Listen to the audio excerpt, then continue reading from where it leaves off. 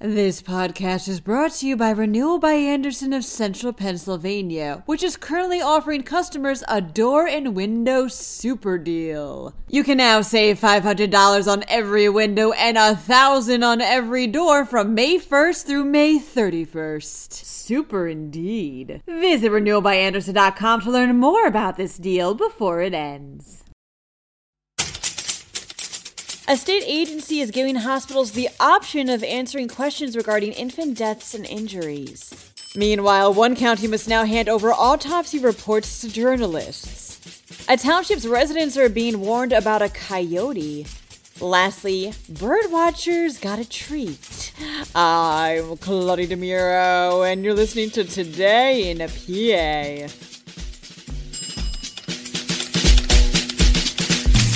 The Pennsylvania Patient Safety Authority, in a 6-2 vote, won't make a series of questions related to infant death and injuries mandatory for hospitals, but instead optional, reports PennLive.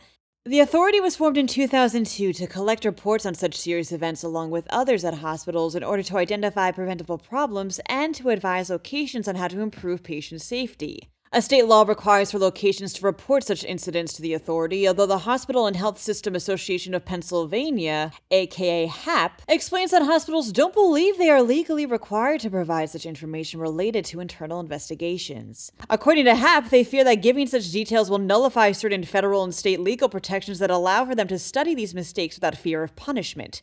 However, one authority member argued that these incidents won't be able to be fully understood or prevented in the future without those questions being mandatory. Board member Eric White, who voted for optional, agreed that newborn injuries and deaths, of which there were 169 in Pennsylvania last year, are, quote, an issue of moral importance, unquote. However, the authority wants, quote, not to focus blame, but to try and see if we can curb some of the trends being reported.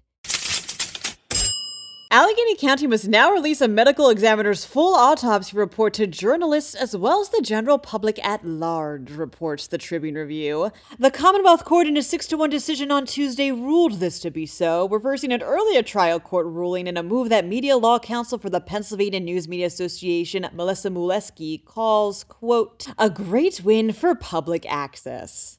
It all started when reporter Brittany Haler of the Pittsburgh Institute for Nonprofit Journalism filed a public records request a few years ago regarding an inmate who died at Allegheny County Jail on Thanksgiving Day 2020. 19 inmates total have passed away at the jail since January of that year, giving it one of the highest death rates per capita in the U.S. Initially, county officials argued that since the area is a second-class county based on its population, laws about releasing autopsy records don't apply to them in the same way they would other counties. In reversing this decision, Judge Eileen Seisler contested this fact, writing, quote, there is no language in the Right to Know law or Coroner's Act to suggest that access to certain public records depends on the county class in which the records are located. Allegheny County officials now have up to 30 days to appeal the matter to the state Supreme Court. There's a coyote that's either sick or injured roaming around Delaware County, states CBS Local Philadelphia.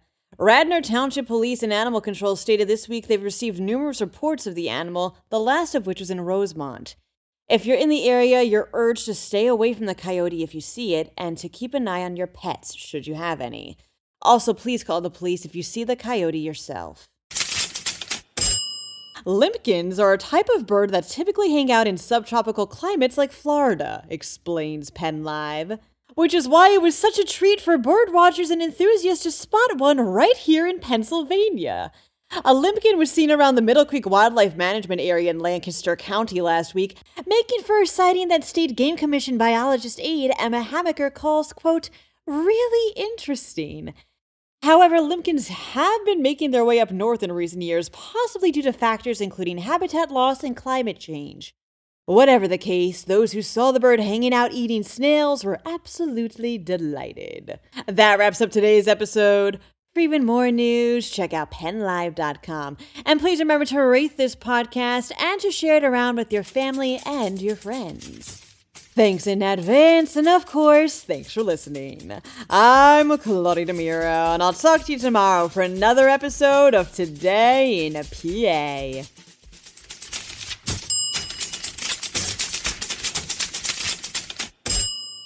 This podcast is brought to you by Renewal by Andersen of Central Pennsylvania, which is currently offering customers a door and window super deal. You can now save $500 on every window and $1,000 on every door from May 1st through May 31st. Super indeed. Visit renewalbyandersen.com to learn more about this deal before it ends.